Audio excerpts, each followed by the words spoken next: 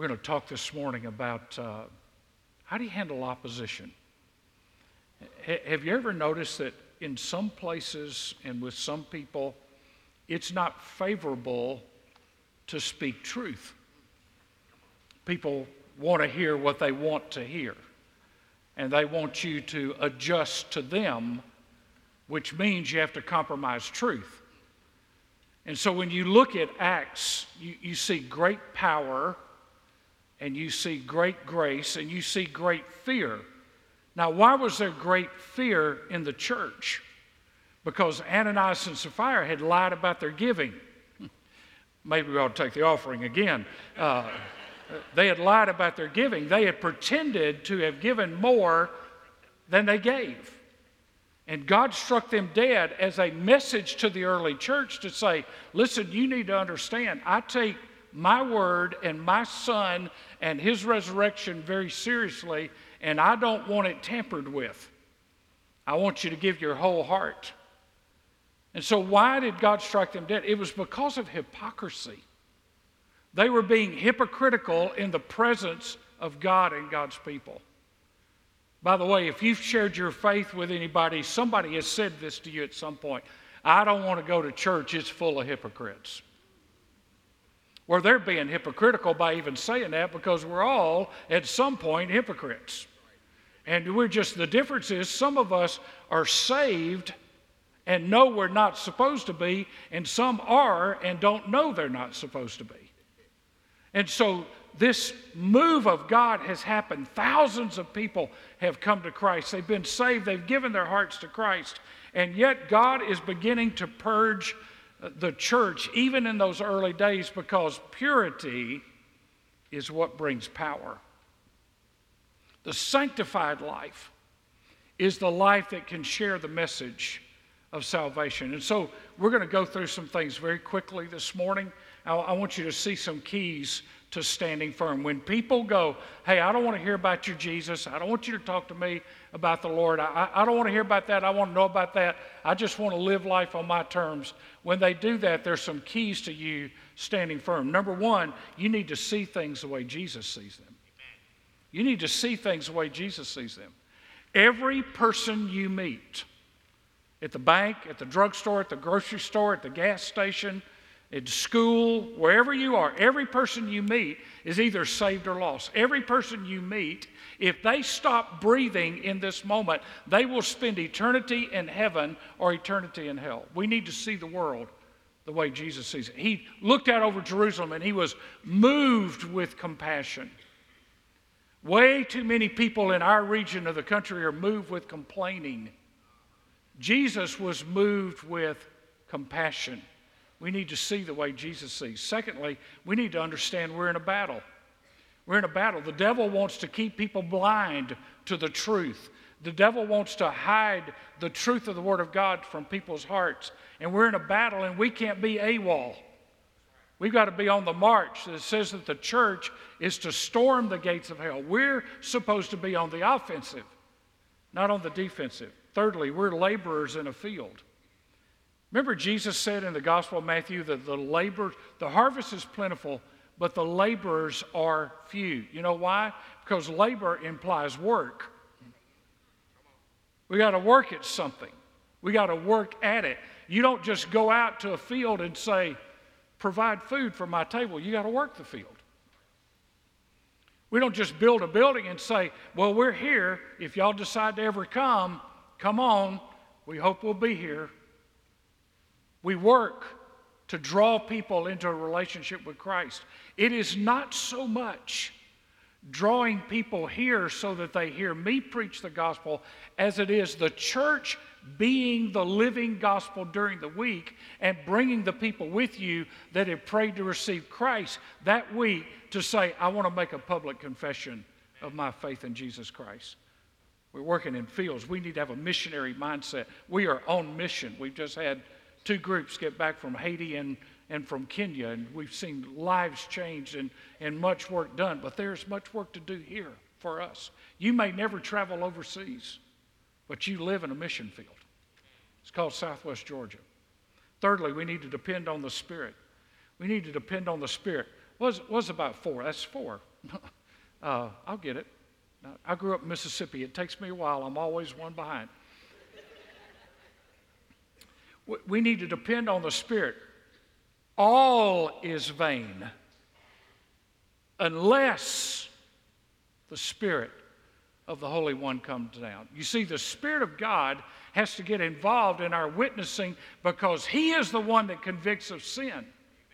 It's not us beating people over the head with the Bible. He's the one that convicts of sin and of judgment and of righteousness. And when we depend on the Spirit, we're not ashamed of the gospel. And then we need to pray without ceasing. We need to pray without ceasing. Now, there's 3 ways. In a couple of weeks, I'm just going to do a whole message on how you pray for lost people. But there are 3 particular ways you can pray for lost people. First of all, that they'll see their need. That they see their need of a Savior. Not just that you know they're lost, but that God would convict them and put circumstances in their life where they'll see their need of Jesus Christ. That they'll see Christ as the only one who can change their life. They can't change their life by doing better, trying harder, turning over a new leaf, making resolutions, trying to be more disciplined, going to this or that or the other. They can only be changed by the power of Jesus Christ. And then thirdly, we pray that they will yield their lives to Christ, that they would not be resistant to the Spirit of God working in their lives. Those are the keys to standing firm. Now, the power of the gospel, we're in Acts chapter 5, and we're going to read a lot of Acts chapter 5 today. So if you've got your Bibles, and if you've got it on your iPad or your iPhone, and you're not checking Facebook, or you're not sending out messages or somebody else, and you're watching, follow with me. All right? Follow with me. Verse 14.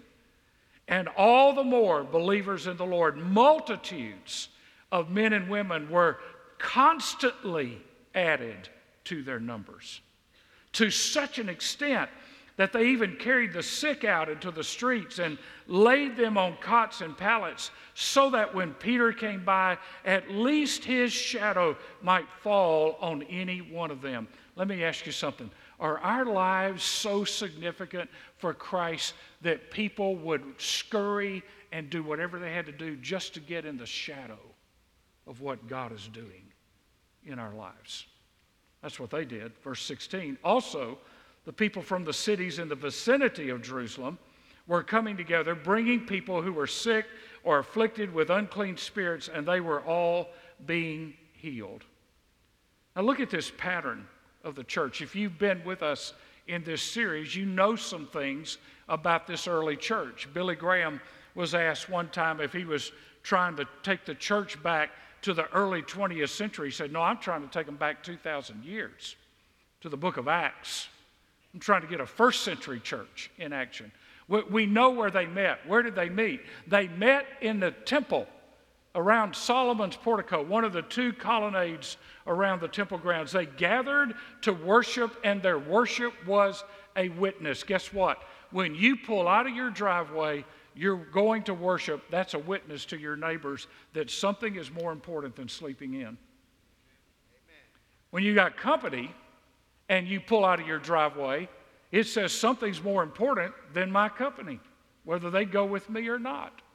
You see, what we do on Sundays is a witness. What they did is they gathered in the temple in a public place and they worshiped. We know how they met. They gathered openly. They worshiped openly. While persecution was growing, they did not send out an email and say, you know, we probably ought to just go meet in some quiet place somewhere and not cause any trouble.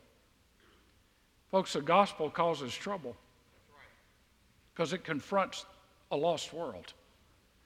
We know how they met, and we know that they had power. There's this unbelievable work of God that is going on where 3,000 are saved and 5,000 are saved, and in Acts 2 and in Acts 5, they're continually being added to the church. I mean, people are coming to Christ at every turn. And there are miracles that are happening. Now, you remember that you in the book of Acts, you see these miracles continuing primarily because they didn't have a written Bible. That is not to discount miracles because they still happen. But It is to primarily to say these apostles are authentic. They're the real deal. And so the miracles drew the crowd in, not for the sake of the miracle, but for the sake of the proclamation of the gospel. It was so that people would hear the truth about Jesus Christ, who had been crucified and rose from the grave and ascended into heaven. Now, verse 16, you remember the Great Commission. Go into all the world and preach the gospel in Jerusalem, Judea, Samaria, the uttermost parts of the earth. Verse 16 is the first time we have a reference to the gospel going outside of Jerusalem. They're into Judea. They're into the surrounding cities of Jerusalem. People are starting to come. They're starting to expand their borders. But there's a cost to this gospel, verse 17. But the high priest rose up, along with all his associates, that is the sect of the Sadducees. Remember, the Sadducees don't believe in resurrection. And they were filled with jealousy. And they laid hands on the apostles and put them in a public jail. But during the night, an angel of the Lord opened the gates of the prison, and taking them out, he said, "Go stand and speak to the people in the temple the whole message of this life." You notice the angel didn't say, "Hey guys, you're in a bind, you're in jail. No, you don't have any bail money, because in Acts chapter 4, you told the lame man, 'Silver and gold have I none,' so you can't post bail, so I'm getting you out. Run for the tall grass." The angel got them out of a secure jail with guards and said, "Now go back and do the very thing that got you thrown into jail." That's why we know they weren't Baptists, because they did what God said. They obeyed God. Now, here's the problem. Parenthetical. We don't have the kind of witness that allows an environment of supernatural intervention. We don't have the kind of witness. We're not walking with God to the extent that it allows an environment, an atmosphere for supernatural intervention of God. Upon hearing this, they entered into the temple at daybreak and began to teach. Now when the high priest and the associates came, they called the council together, even all the senate of the sons of Israel, and sent orders to the prison house for them to be brought out. Go get those guys we locked up. Verse 22. But the officers who came did not find them in the prison, and they returned and reported back. I just picture verse 22 is that guard was Barney Fife. He just didn't know how to say what had just happened. Verse 23, we found the prison house. Look at this. We found the prison house locked quite securely, and the guards standing at the doors. But when we had opened up, we found no one inside. There's a miracle. They've been delivered. That'll happen again in the book of Acts. Verse 24, now when the captain of the temple guard and the chief priests heard these words, they were greatly perplexed about them as to what could have come of this. Now, at that point, if you've got a brain the size of a turnip, at that point, you ought to be asking the question, could it be that this is real? That Jesus rose from the dead? I mean, we capture them and they go back to doing what we told them not to do. We go to get them out of prison. They're already out and they're back preaching, doing what we told them not to do. There must be something to this message. But they don't do that. Verse 25, but someone came and reported to them, the men whom you put in prison are standing in the temple and teaching the people. In the marginal notes, it probably reads, and the high priest was ticked off. Verse 26, then the captain went along with the officers and proceeded to bring them back without violence, for they were afraid of the people that they might be stoned. And when they had brought them, they stood them before the council. The high priest questioned them, saying, we gave you strict orders not to continue teaching in this name, and yet you have filled Jerusalem with your teaching and intend on bringing this man's blood on us. Let me just ask you a parenthetical question. What have we filled Albany and Leesburg and Smithville and Dawson and Sylvester with? What are we filling our city with that is a threat to the world system or even dead religion? What are we filling the world with? But Peter and the apostles answered, we must obey God rather than men. The God of our fathers raised up Jesus, whom you had put to death by hanging him on the cross. He is the one whom God exalted to his right hand as a prince and a savior to grant repentance to Israel and forgiveness of sin. And we are witnesses of these things, and so is the Holy Spirit, whom God has given to those who obey him. What is Peter doing? One more chance to confess Christ. He's saying to these religious leaders, I'm going to give you another chance. By now, this has been weeks, maybe months. By now, you should know that this Jesus is a real deal. You haven't come up with a body. There's an empty tomb. You persecute us. We keep going back and preaching the gospel. You got to be asking yourself the question, could we be wrong and those disciples are right? Because they won't stop. They can't be shut up. They just keep proclaiming the gospel. Now, this was in an unfavorable time. See, nobody met you at your door this morning and said, where are you going and where are you going to be and who are you going to be with and why are you carrying that Bible with you and why do you go to church and we're going to start watching you like they do in other parts of the world. It was an unfavorable time. Rome ruled the day. The Jews lived in fear. And in this time, Jesus shows up. Not a time when you'd expect it. I mean, if I'd have been God, I'd say, let's get Jesus when we got social media and he could do Facebook Live to the whole world and then they'd all know. But he came when the method had to be talking to people, having conversations with people, gathering a group of people together and sharing your testimony and your faith in Christ. He came in the fullness of time, the scripture says, at a time when people had to hear with our voice what God had done.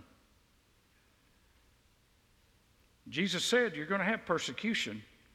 And all those that live godly in Christ Jesus, Paul said, will have persecution. You see, the gospel affects our conduct, and it also affects how people relate to us.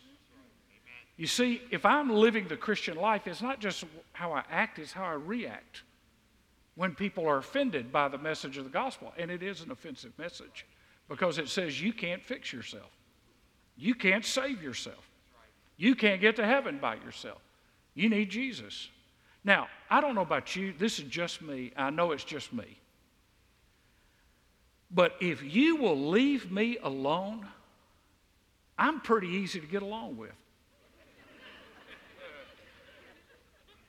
If you don't get in my way, if you're not texting on your phone, by the way, you start doing that, they're going to pull you over. We got cops at every light in Albany this week. You start texting on your phone, the light goes green, and I'm thinking, you just cost me 15 seconds of my life. You don't do anything that bothers me. I'm pretty easy to get along with. But you poke me, and I promise you, I might react in a way that doesn't look like Jesus. Because that's my old flesh. They poked these disciples and they said, you killed Jesus. The disciples poked back and said, no, let me tell you what the problem is. The problem's not us, the problem's you. The problem is you've rejected the Messiah that was clearly revealed in the Old Testament, and you've ignored what he's done. If you just study your own scriptures, you'd know that he's already come and he's resurrected. So, don't be surprised by opposition. I love this quote by G. Campbell Morgan. One of the best compliments that can be paid is to be hated by the right people. That the right people hate you. See, they're hated by a group of people who didn't even like each other. The Pharisees didn't like the Sadducees. But sooner or later, the enemies of God will join forces to oppose the gospel. So they hurl them in haul them in, they question him. Verse 17, these religious leaders are filled with jealousy. In verse 28, you filled Jerusalem with your teaching. They're threatened by this bunch of nobodies. Guess what? We're all a bunch of nobodies. We're all a bunch of nobodies. Hey, you may think you're somebody. Just go to Times Square by yourself and stand on the corner for 4 hours and see if anybody knows who you are. Just, you want perspective? There's 7 billion people in the world don't even know you're breathing. We're all nobodies, but we know somebody. And the somebody can take nobodies and make them into something and change their lives. The same thing happened with Martin Luther during the Reformation. The church controlled the scriptures. The scriptures only available in Latin, which would be the equivalent of only available in King James. And by the way, for those of you that bothers you, there are 1,200 words in the King James Bible we do not use in conversational English in America today. In other words, if you're trying to tell somebody the translation is the key, you've just said to them there are 1,200 words, you're going to have to get a dictionary to figure out what they mean. Give people a Bible they can read, because we are a biblically illiterate society today. Martin Luther said the scripture needs to be with the people. He said we're saved by grace through faith. And the Catholic Church tried to shut him up. Can I tell you something? Dead religion always wants excited Christians to shut up, because it's too convicting, because it makes dead religious people feel bad. So if somebody gets baptized and somebody gets saved and you start feeling a little guilty in a series like this, it may be because you got too much dead religion and not enough of Jesus. You want to be happy?